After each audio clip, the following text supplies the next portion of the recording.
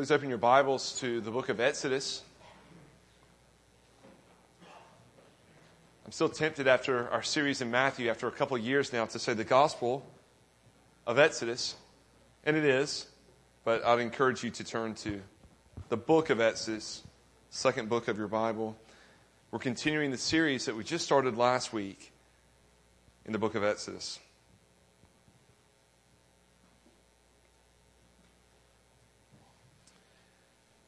We're picking up today in verse 8, and we're going to read to the end of the chapter, verse 22. So again, Exodus 1, 8 through 22. Now there arose a new king over Egypt, who did not know Joseph. And he said to his people, Behold, the people of Israel are too many and too mighty for us. Come, let us deal shrewdly with them, lest they multiply. If war breaks out, they join our enemies and fight against us and escape from the land. Therefore they set taskmasters over them to afflict them with heavy burdens. They built for Pharaoh store cities, Pithom and Ramses. But the more they were oppressed, the more they multiplied, and the more they spread abroad. And the Egyptians were in dread of the people of Israel. So they ruthlessly made the people of Israel work as slaves, and made their lives bitter with hard service in mortar and brick, and in all kinds of work in the field. In all their work, they ruthlessly made them work as slaves. Then the king of Egypt said to the Hebrew midwives, one of whom was named Shiphrah, the other Puah, When you serve as midwife to the Hebrew women, and see them on the birth stool, if it is a son, you shall kill him. But if it is a daughter, she shall live. But the midwives feared God, and did not do as the king of Egypt commanded them, but let the male children live. So the king of Egypt called the midwives and said to them, Why have you done this and let the male children live? And the midwives said to Pharaoh, Because the Hebrew women are not like the Egyptian women, for they are vigorous and give birth before the midwife comes to them. So God dealt well with the midwives, and the people multiplied and grew very strong. And because the midwives feared God, he gave them families. Then Pharaoh commanded all his people, Every son that is born to the Hebrews you shall cast into the Nile, but you shall let every daughter live. Let's pray together. Oh Lord, we again thank you for your word and pray that you would open it to us now that we might spiritually understand it by your Spirit's working in and through the preaching of the word and applying it to our hearts. We ask in Christ's name. Amen. Last week we just did an introduction to the book of Exodus, but we briefly touched on verses 1 through 7. What I want to draw out as well as we move forward is seeing the fact that what happens in verses 1 through 7 is really pointing us to the continuity with Genesis that we saw last week and the fulfillment of the Abrahamic covenant. It's saying God has been faithful to his promises to Abraham so far.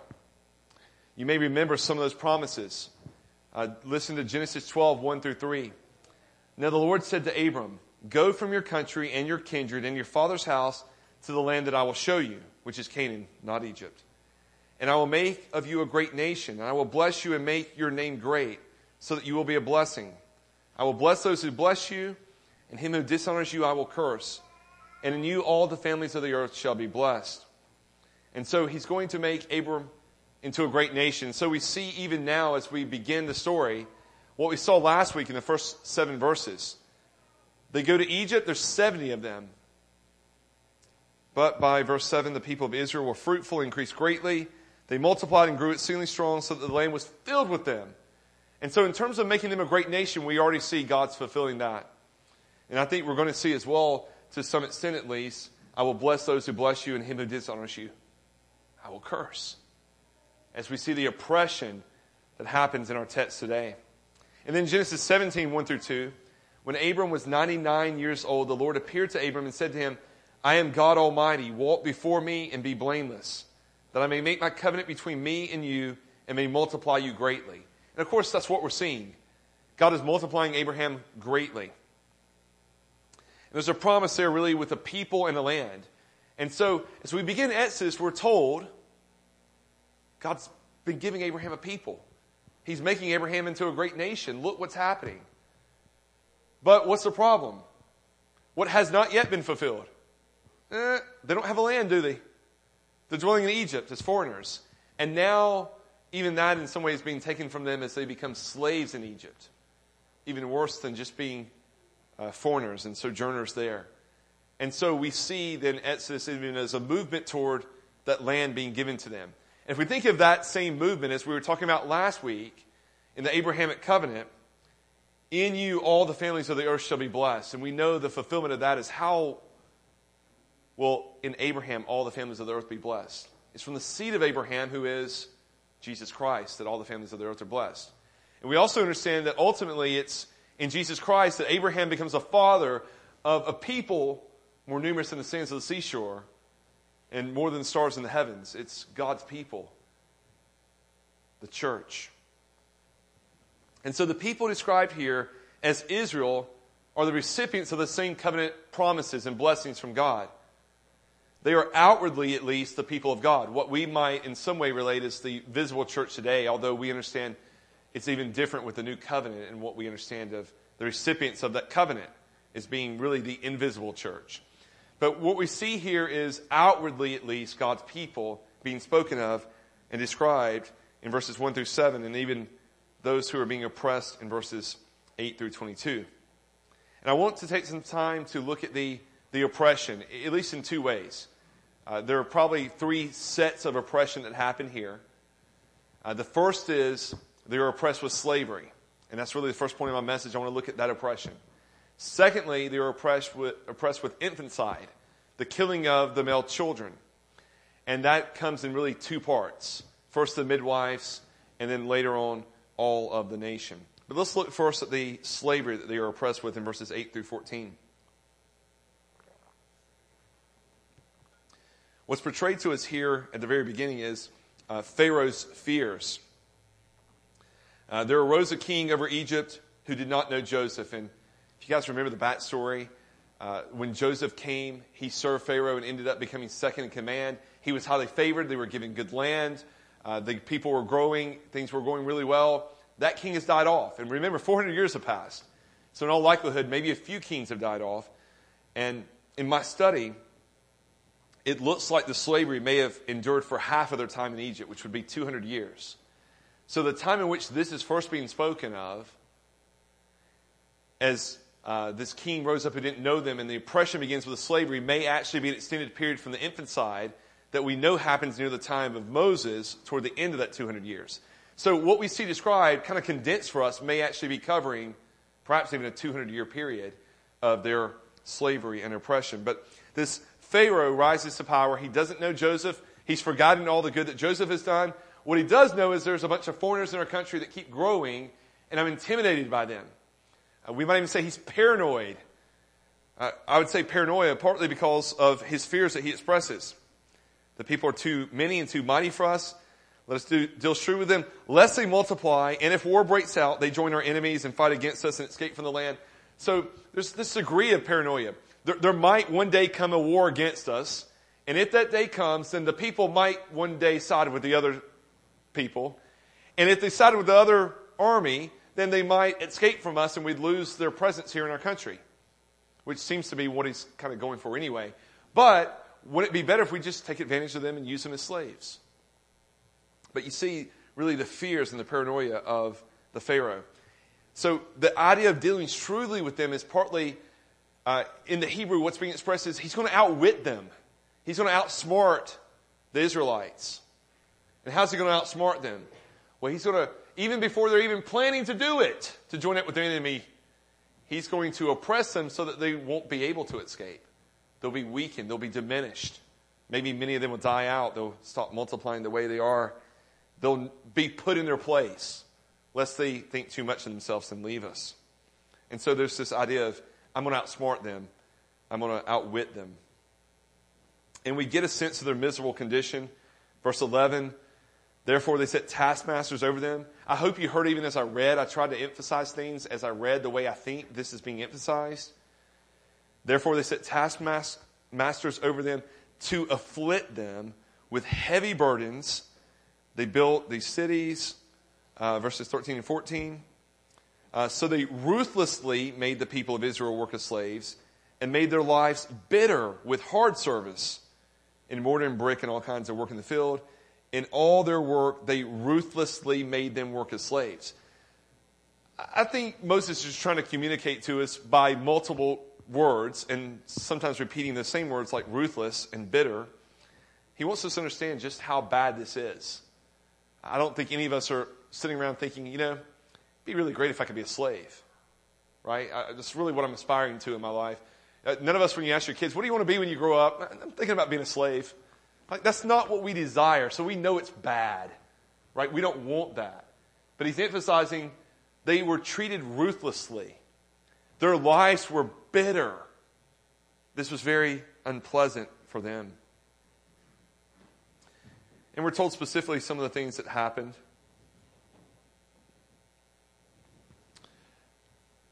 I've mentioned already that slavery may have been for half their time in Egypt. It's interesting to see how slavery is talked about later on. For example, Exodus 20, verse 2. This is the preamble to God's giving of the Decalogue, the Ten Commandments. He says, I am the Lord your God who brought you out of the land of Egypt, out of the house of slavery. So even the way it's spoken of, I said, again, it could be 200 years.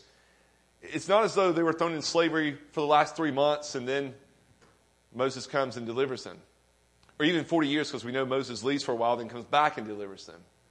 This probably endured for a large chunk of time, even to the point that as they think of Egypt, God speaks of it as the house of slavery. That's what Egypt was for them. Although inevitably there was blessing and growing during that time. Deuteronomy 6:12. Take care lest you forget the Lord who brought you out of the land of Egypt, out of the house of slavery. And again, Deuteronomy 4:20. The Lord has taken you and brought you out of the iron furnace, out of Egypt, to be a people of his own inheritance, as you are this day. So in Deuteronomy 6, we heard house of slavery repeated. But think of Deuteronomy 4, what it says. The Lord is taking you out of the iron furnace, and a positive here, out of Egypt, a parallel. He said, just in case you don't understand what the iron furnace was, I'm talking about Egypt. So imagine, as we speak of things that are pleasant and things that are bitter, being inside of an iron furnace. I don't know if any of you guys have furnaces in your basement. We were at Susquehanna. I could hear the furnace kick on downstairs and feel the heat coming up through the pipes and go down to explore it. But we're at the time of year when the furnaces are kicking back on and we're having to get them fired up. And what would it be like to live inside of an iron furnace? Well, it wouldn't take very long. But what if it did? For 200 years you lived inside an iron furnace. So you understand that what he's communicating is this was a very hard time for them, a very bitter providence. And we're told about what slavery entailed. They built the store cities of Pithom and Ramses. It says they built their own bricks and mortar. So in addition, after these cities were built, there was additional building that they were required to do. I've heard people argue, maybe it's the pyramid. We don't know what exactly they built. That's not communicated to us in God's word. But they obviously were involved in large building projects and being used to build large things during that time period, large cities. They also were required to work the field. They were they had to do agriculture for the sake of others beside themselves.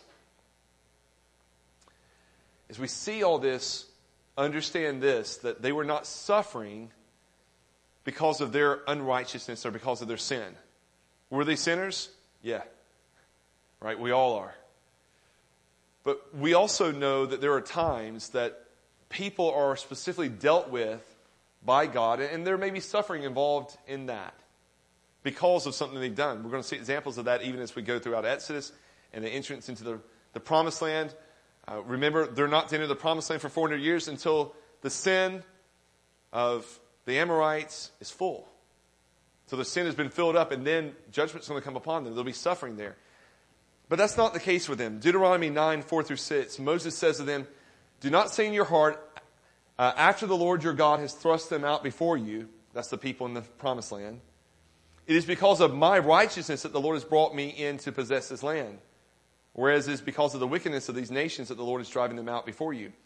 Not because of your righteousness or the uprightness of your heart are you going in to possess their land, but because of the wickedness of these nations, the Lord your God is driving them out from before you. And that he may confirm the word that the Lord swore to your fathers, to Abraham, to Isaac, and to Jacob. Know therefore that the Lord your God is not giving you this good land to possess because of your righteousness, for you are a stubborn people. And so they're not suffering specifically because of their righteousness. He says they are a stubborn people. But I would argue as well, it's not because of their specific sin that they're here in bondage and slavery. But sometimes we want to equate this too directly to the church and Christian suffering. I'd say it's not directly a one-to-one. But we do see slavery as a type. Israel's slavery and misery is a type of the human condition apart from Christ, in slavery to sin, and the misery that comes from that. It is bitter to live your life apart from God, apart from Christ, apart from salvation. It's a bitter existence. It is a form of misery. And we know it's also slavery. We looked at this, I believe, last week. We were in bondage to sin.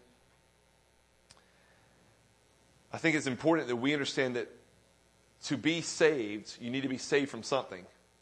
I told you before about a pastor friend of mine who's in Tennessee who would say that you've got to get people lost before you can get them saved. And what he meant by that is not you've got to make them lost. They're already lost. They just don't know they're lost. And we don't, until we know our need of salvation, we don't seek a Savior, do we? And so sometimes it's necessary that we have to see our need before we seek any solution. Maybe in terms of your life, sometimes if you're not aware of a problem, you're not seeking to solve that problem. Someone brings it to your attention, hey, there's a problem. And now, how can I fix that? Well, there's a problem. This oppression by Pharaoh multiplies their knowledge, their awareness that we don't want to be here. We need to leave. We need someone to deliver us from our slavery. Much as we would understand the gospel. Just as Israel needed to be saved from their slavery and bondage, so too do all people need to be saved from our slavery and bondage to sin. We all need a Savior whether we see it or not. We're all born enslaved to sin. Listen to Romans 6. We know that our old self was crucified with Him in order that the body of sin might be brought to nothing, so that we would no longer be enslaved to sin. And then going on verse 16 through 18 of Romans 6, do you not know that if you present yourselves to anyone as obedient slaves, you are slaves of the one whom you obey, either of sin, which leads to death, or of obedience, which leads to righteousness. But thanks be to God that though you were once slaves of sin, you have become obedient from the heart to the standard of teaching to which you were committed. And again in John 8:24, Jesus answered them and said, truly, truly, I say to you, everyone who practices sin is a slave to sin. So we have to understand our condition apart from the Lord. Any of you in this room who have never put your trust and faith in Jesus Christ, it's a miserable state to be in. It's bondage to sin. It's slavery to sin. And my hope and prayer is that it makes you see if you are in slavery, in bondage, you need to be delivered or saved from that. If that's going to happen, what do you need? You need a Savior. Because God's Word makes it clear we cannot save ourselves. And so we need someone who can save us from that condition. And the reality is what God's Word tells us is that in Christ we are saved from slavery. I read Romans 6 earlier. Our old self was crucified with Him. Verse 7 says, for one who has died, and he means by through our union with Christ, we've been crucified with the crucified Christ. For one who has died has been set free from sin. It goes on in verse 18, which is following what we were just seeing in verses 16 through 17 in Romans 6. And having been set free from sin, have become slaves of righteousness. So in Christ, we've been set free from sin. Galatians 5:1. For freedom, Christ has set us free. Stand firm, therefore, and do not submit again to a yoke of slavery. Don't willingly allow yourself to be slaves to sin again. But again, through freedom, Christ has set us free. And so we see that they were subjected to slavery, and they're reaching a point, probably pretty early on, they're at a point where they know they need a Savior. They want to be delivered. And maybe they're beginning to remember again the promise that their time in Egypt would be 400 years. And they would be delivered. And that God promised our father Abraham a land of his own. And so now they're yearning for that. They're crying out for that. This is what they're longing for. Secondly, though, we see this other oppression in verses 15 through 22 of what I've just labeled infanticide.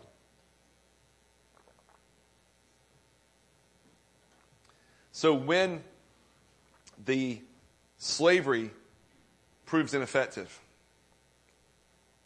and we see this in multiple places that I'll go to later on, but we can look now, verse 12. But the more they were oppressed, the more they multiplied, and the more they spread abroad. So more of them and more widespread. They're taking over more of the land.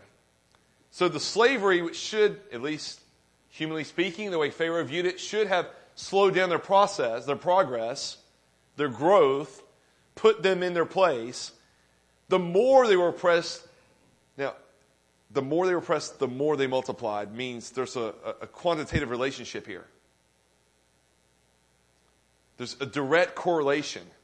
The greater the oppression, the greater the growth. Is that opposite? It should have been an inverse relation that we would expect. Is that opposite of that? What he does makes them to grow, it would seem.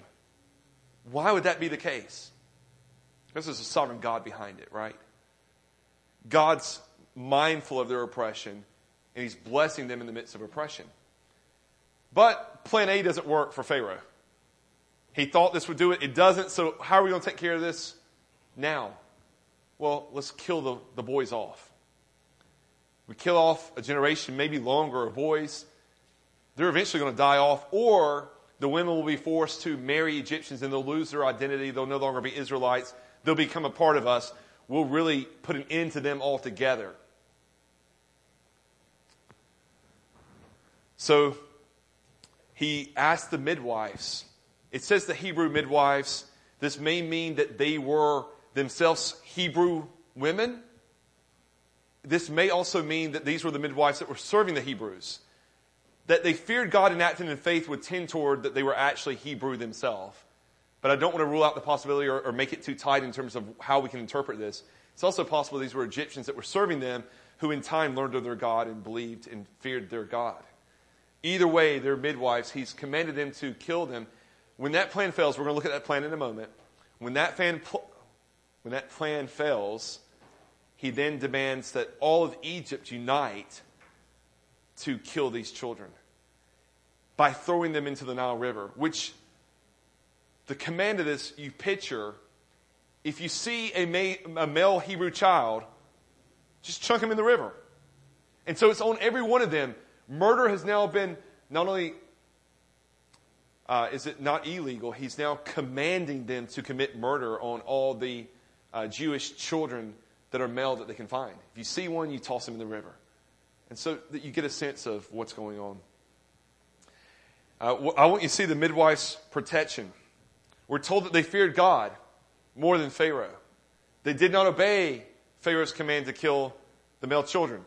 So plan B, it's not working. He thought that it would stop their growth. It doesn't. He's aware. Pharaoh finds out that they haven't been doing it. They haven't been killing. It's pretty obvious, right? There's still boys around. You know, there's a certain age period. Who knows how long this goes on? But you notice they've got kids there. And they're boys. It's obvious that they're not doing their job. And so plan B is not working as well. But I want you to understand that it says they feared God. And we understand feared God more than Pharaoh. Why would they fear God about this? There are some deeper exegetical principles that we can understand here. Why did they fear God? I think the only conclusion we can come to is because they understood that murder is wrong. Beyond that, they worship this God, and this God's going to defend his people. But they have an understanding that murder's wrong. How do they know murder's wrong? Some of you are already thinking, Because the Ten Commandments tell us murder is wrong. But that's Exodus 20, right? We're not there yet. We're still, maybe at this point, a couple decades away. We're a ways away from that. That hasn't happened yet. How do you know it's wrong? I'm going off, I'm chasing rabbits, little parentheses here. But you understand as well, Cain and Abel, right? Had the Ten Commandments, God's law, really been given? In some way, God has communicated or written his law in the hearts of men. And yet it's a way different than what we understand in Jeremiah 31 in the New Covenant. God has written his law in the hearts of believers in a much different way by the Holy Spirit, in which it brings conviction on us. But there's a sense in which all men have an understanding of moral law, God's law, what's right and what's wrong.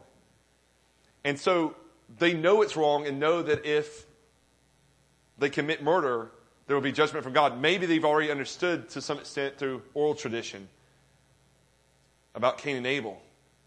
But one way or another, they know that to do this would be wrong. Cain was judged before the Ten Commandments had been given. And we're getting on a deeper principle here that has become, I think, very important in terms of our culture today. It's been greatly discussed. We've talked about it already in Sunday school. But what do we as Christians do when the command of God goes against the command of the king goes against the command of God, or even the will or desire of God as he has expressed it? We are obligated to obey God rather than man. It doesn't matter who that man is. It doesn't matter how much power or authority he has. There is no man more powerful in the world in that day than Pharaoh. He's the ruler of the greatest empire in history of that time. He has more power than anybody else in the world. He tells them to do a hard thing, but a simple thing in some ways. Just kill the child if it's male. You can discern gender. This was before people stopped being able to discern gender. You can tell if it's a male or a female. If it's a male, kill it. And they say, but God tells us not to murder.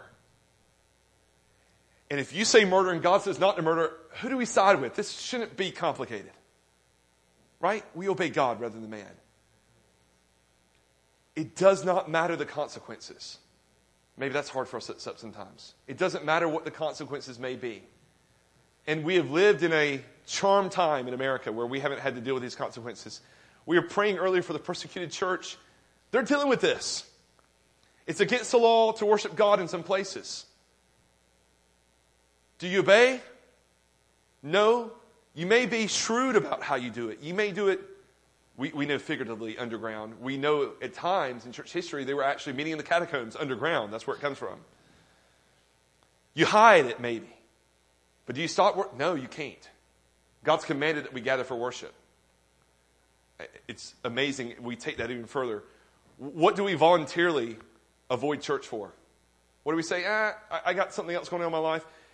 There are people in the world that are being commanded they can't worship unless they die and they're doing it. And we get small inconveniences or conflicts in our schedule and we say, the worship of God is not that important. God's commanded it. And so they obey God rather than man. And they do what God's called them to do. And understand, they had to fear Pharaoh. They had to understand that there would be consequences. Possibly their life if you don't obey Pharaoh.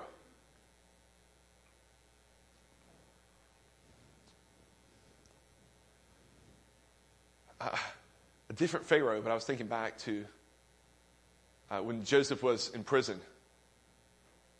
We know that Pharaoh was taking heads back then. Right? We know it could be a death sentence, and yet they obeyed God.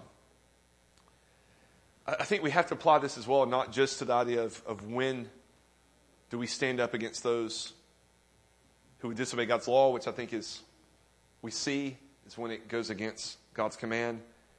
But I'd say as well, another important application for us today is in relation to abortion. The infanticide here, I don't think is that far from what we would understand with abortion. Especially now, maybe I shouldn't say especially now, but we have seen political leaders who have argued that abortion should be extended to post-birth. We know that A child after it's born and a child before it's born is still a child. It's a living being created in the image of our God, which is why murder is wrong. But they're arguing for something very similar. When the child's born, if it's a boy, you kill it. Maybe the terminology change for our day and age would be, when you realize it's a child and you think you don't want it, you kill it for whatever reason. Whether that be there's some genetic flaw with the child, or it's an inconvenient time, or I don't want it to interfere with my career, or whatever it may be, the cause. Abortion is not okay. It's still murder. And just as we see these midwives stand up, we should stand up and say, this is wrong and this is murder. It's not okay. We side with God, even when there are consequences. Our family may not like us, our coworkers. Some places it may mean we lose our job. We have to stand for what's true and what's right. There's another ethical question here. We dealt with two already, right? Can we disobey the government? When it contradicts what God's commanded, we are obligated to disobey the government. Secondly, what about abortion? It's murder, and we have to stand against it. Third, is it okay to lie? Did anybody, as we were reading through this, actually, did you wonder this question? I mean, it seems to appear this way, right? So the midwives, why are they not killing the babies? God's word tells us they feared God.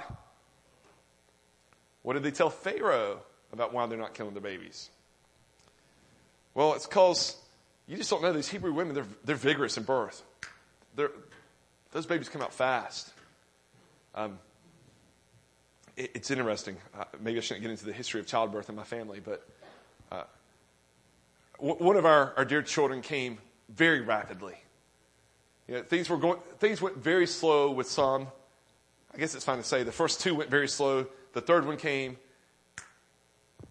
She was out in no time. I didn't think we were going to make it to the hospital. We get to the parking lot. And Bennett says, I can't make it in. I said, you're getting in this hospital. I wasn't delivering them. I know there are stories of some in our church that have delivered babies, maybe in the snow, even in the car. Some children come fast. And they're arguing that this is an ethnic peculiarity. These group of people as a whole are having babies mighty fast. We can't even get there in time. And part of the argument, I think, if I'm in favor, I would say, yeah, but you got to show up at some point. Is it the same day? I mean, come on, really? What does it matter if it's 2 minutes after they're born, or it's 2 hours or 2 days after they're born? I gave you a task. And that really, to me, is part of what I think is so illogical about our culture today with abortion. That we somehow think it matters if it's 2 minutes after, 2 minutes before, 2 weeks before, 2 weeks after. Where do we draw the line and when we can kill a child we're tired of or don't want anymore? But they tell them it's because they're vigorous. Are they lying? I read a multitude of commentaries. There were some who would argue, yeah, they kind of feel like they are. I tend to think there has to be an element of truth in this. They're not openly lying. God blesses them for this. Maybe a way of presenting this is my understanding of Christian ethics is this, that it's never okay for us to violate one commandment to obey another commandment, or to break God's law to keep God's law. That's some tricky ethics there. So if God tells us not to commit murder, then we don't lie to keep from committing murder. We pray that God provides a way out other than our lying. And I think that is what happened in this scenario. There's something true that God has established about them. They're having babies fast. For whatever reason, that's some legitimate excuse. One commentator, J.A. Moyer, says, God was kind to the midwives because of their actions. Their reply to Pharaoh was certainly evasive. Yeah. But their explanation must have had an element of truth in it for it to be accepted without question. God did not bless their economy, quote, economy with the truth, but their resolute standing for what is right. So my hope is that you won't take from this, it's okay for me to lie. That's not the application of the passage. God does bless them for his protection of the children. So I think we don't lie to preserve life. We don't break one commandment to obey another. But they are eager to obey God's command and preserve life. And so we see the results of Pharaoh's plan. In verse 12, we talked about earlier, the more he oppressed them, the more they multiplied. Look at verse 20. So God dealt well with the midwives, and the people multiplied and grew strong. Remember one of Pharaoh's fears? They're too strong for us.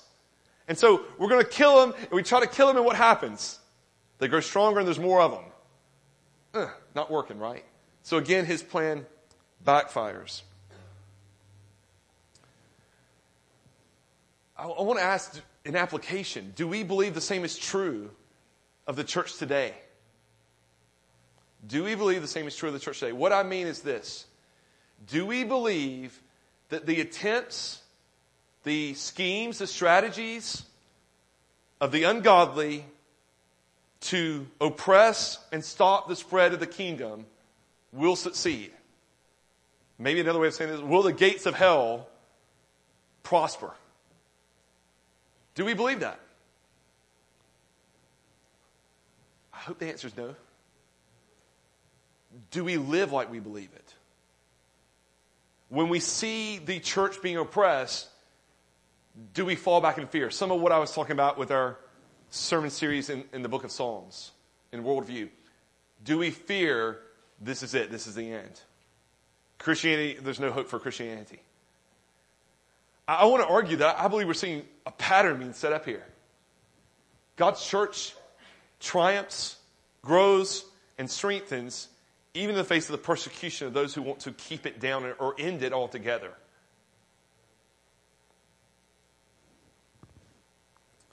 Do we believe that God's still involved in the life of the people of God?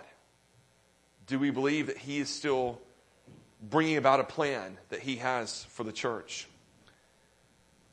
We love to quote Romans 8:28, don't we? Do we believe it? For we know that, and we know that for those who love God, all things work together for good for those who are called according to his purpose. All things are working together to good. We love to quote it. We just don't believe it, do we? Because it doesn't seem like this is going to turn out for good. But we got to believe it. It's exactly what they're experiencing. It's the crucible. It's the iron furnace. It's bitter.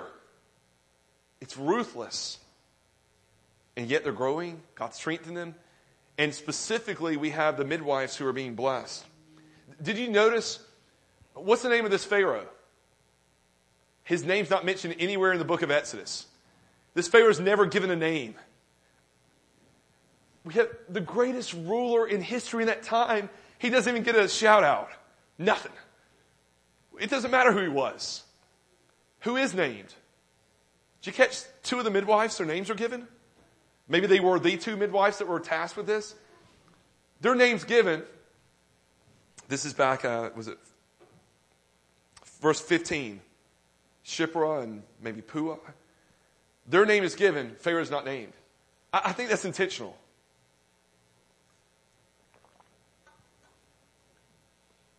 How does God assess status and who matters in this world? Who's more important to the story of the Exodus? Pharaoh, don't even remember his name, but these two midwives get their name eternally remembered. I think that's powerful. Thirdly, I want you to see God's plan.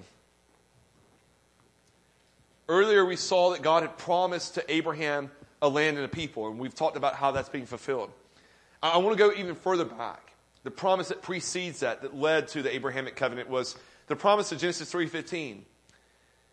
In the midst of the curse, God promised that the seed of the woman would crush the head of the seed of the serpent. Now, my view of redemptive history and even a big view of the Bible is what we see throughout the Bible is the outworking of Genesis 3:15. We see early on in the book of Genesis a split between two peoples. Really the sons of the woman who are counted through Seth, and then those who are counted from Cain's offspring. And there's this division between the people of God and the people of man. And then there's this polluting as they begin to lose their identity to the point that only Noah's left. I don't want to do all of redemptive history, but you guys see the big picture. It's only Noah's left, so God judges the whole earth, and it starts over again. And again, we see this division between the people of God and really the servants of Satan. This division between the two. And so I would argue all throughout history, there has been this desire by Satan to not have his head crushed. I mean, go figure. Not very pleasant. He doesn't want to be defeated. And so how's he going to stop that? He's there when the curse is given. And so he knows that it's going to be from the seed of the woman that the Savior will come. By the time we get to Abraham, we know more specifically it's from Abraham's line. Through you, through your offspring, all the nations of the earth will be blessed. And so I think we're dealing with a much bigger picture here when we get to the idea of killing off all the male children.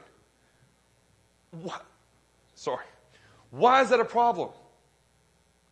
Because one of those male children who isn't even named at this point, because it's actually not through Moses, but one of those male children that are being born around this time period while they're in slavery will be the ancestor of the Messiah. It's through his line that he will come.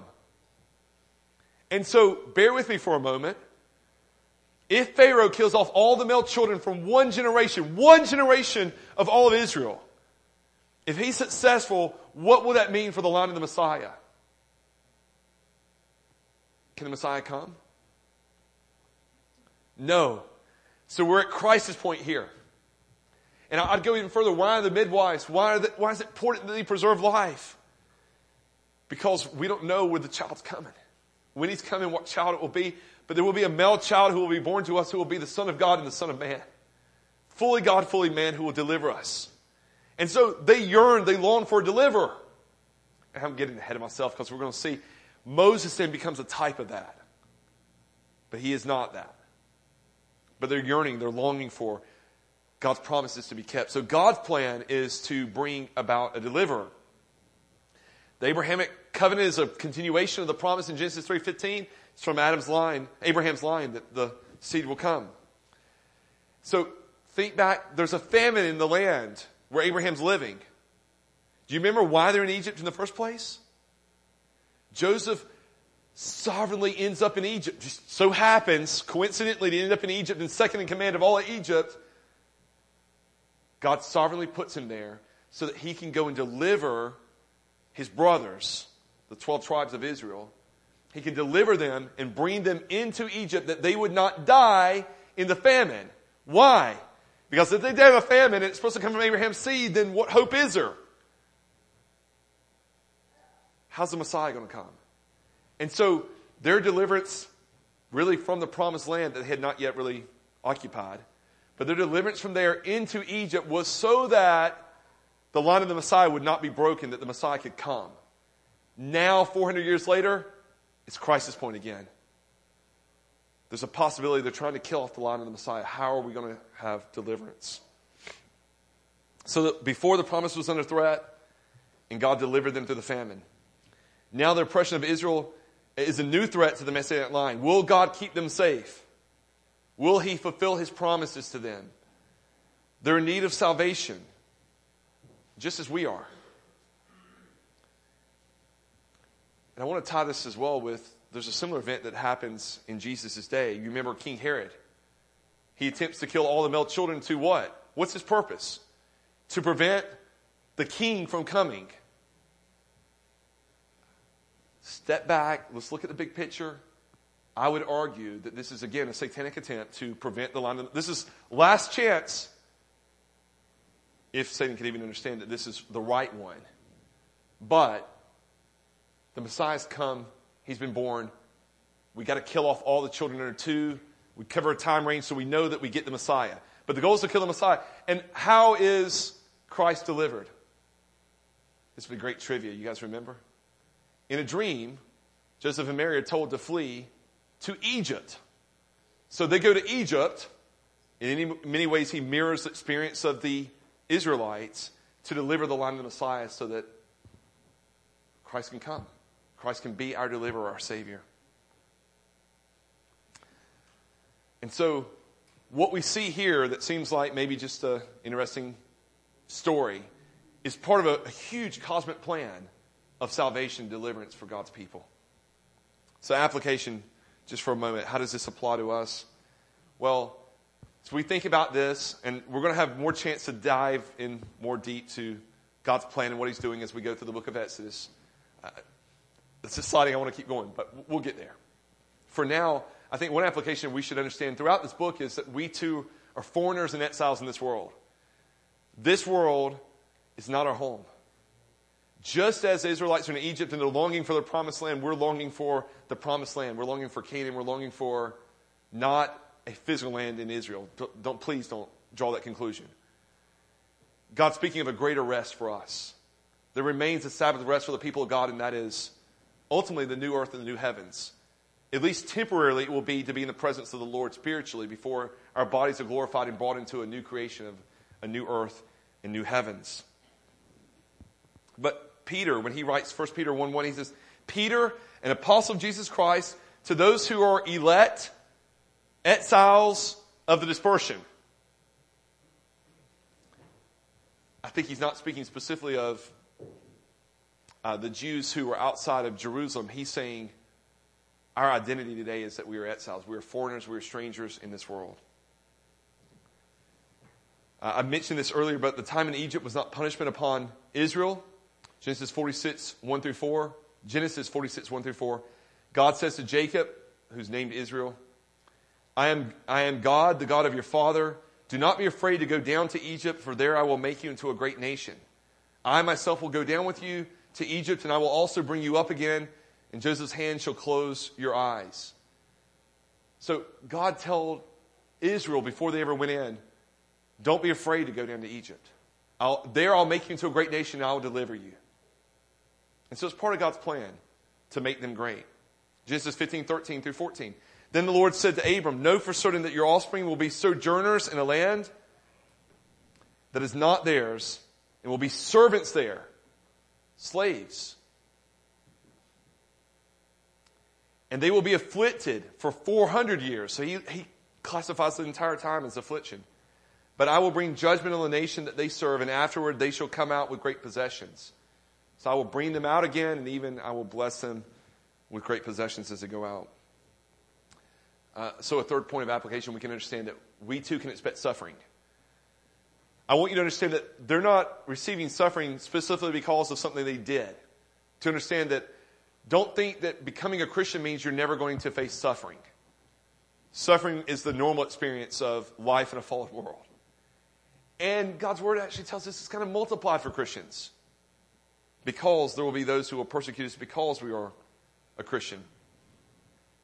But what I want you to see is though the road be difficult, it's part of God's plan. Just as it was for the Israelites going down into Egypt. Acts 14:22, Paul and Barnabas returned to Lystra and Iconium and to Antioch, strengthening the souls of the disciples, encouraging them to continue in the faith. So you have Paul and Barnabas going and they're visiting 3 cities and they're strengthening and encouraging the saints in their faith.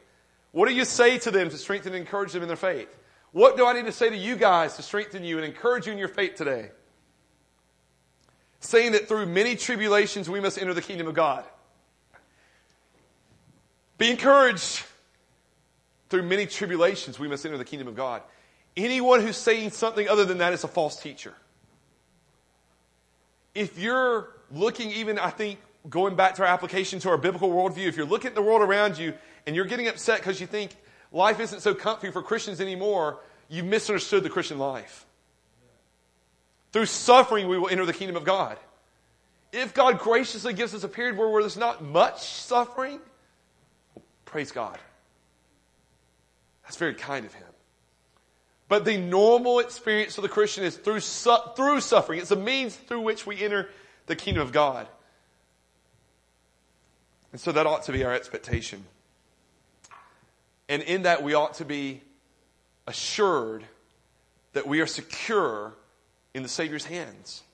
John 10:28-29, Jesus praying, prays, I give them eternal life and they will never perish. This is those who trust in Him. No one will snatch them out of my hand. My Father who's given them to me is greater than all, and no one is able to snatch them out of the Father's hand. We have this double hand thing going on. And so what ultimately matters is salvation. And there's no experience, no suffering. There's nothing that anyone can do. No principality. No satanic power. There's nothing that can snatch us out of the hand of Christ or out of the hand of God the Father. And so we ought to be encouraged to expect suffering, but also know that God's still sovereign and He's still in control. Fourthly, despite the threatening of men, even the ruler of the greatest empire of that day, God continues to bless His people and prepare the way for the coming of Christ. Do we believe that's still true today? No matter what the threatenings may be of rulers that are over us, God's still going to bless His people and He's going to prepare the way for the coming of Christ. We're still looking for the coming of Christ, aren't we? For His second coming. Is there anything that's going to stop the church from the advance to the ends of the earth? Or to stop that from happening? No. And then finally, do we fear men more than God? How might things have looked different had the midwives feared men more than God? Do we believe that God rewards those who fear Him? We see an example of this with the midwives. It says He blessed them with families. They preserve life, and there's this direct, He gives them life. He makes their families to be great because they kept other families from being really demolished. Do we believe that God's plan cannot be thwarted and the attempts of the enemy to crush the church will only result in its growth? Do we believe that's true today? We see a bit of it here. We can look back in ways that those who are living in that day cannot and say, if you buy my argument that the plan here ultimately is to kill the line of the Messiah, did it work? Christ still came.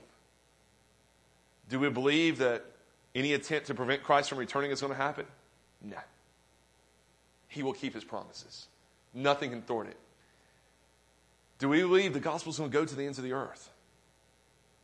That, and again, I don't know that I would say I don't buy that it means every person on earth is going to become a Christian, but do we believe that every nation will have believers in it? The gospel will penetrate to the very ends of the earth. There will be people from every tribe, tongue, and nation who will worship our God. Can anything stop that? Nothing.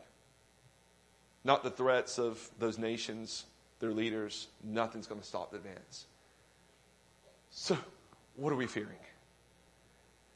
We are encouraged in a similar, though not nearly in many ways, as miserable condition as the Israelites. This world is not our home. And we're trusting God in His plan that He's sending His Messiah. And one day He will deliver us from this earth into His presence where there will be fullness of joy and forever. Let's pray together.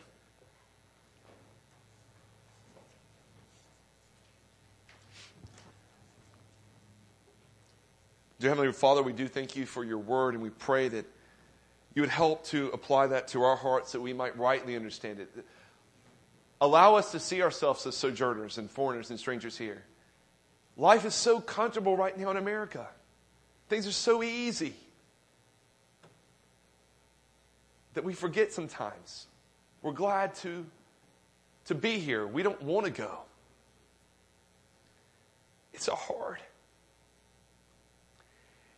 atmosphere for raising missionaries and even faithful Christians. Lord, break us from that. Show us our need for salvation. That our hope is not ultimately in comfort, but in eternity. May we set our eyes there. We pray this in Christ's name. Amen.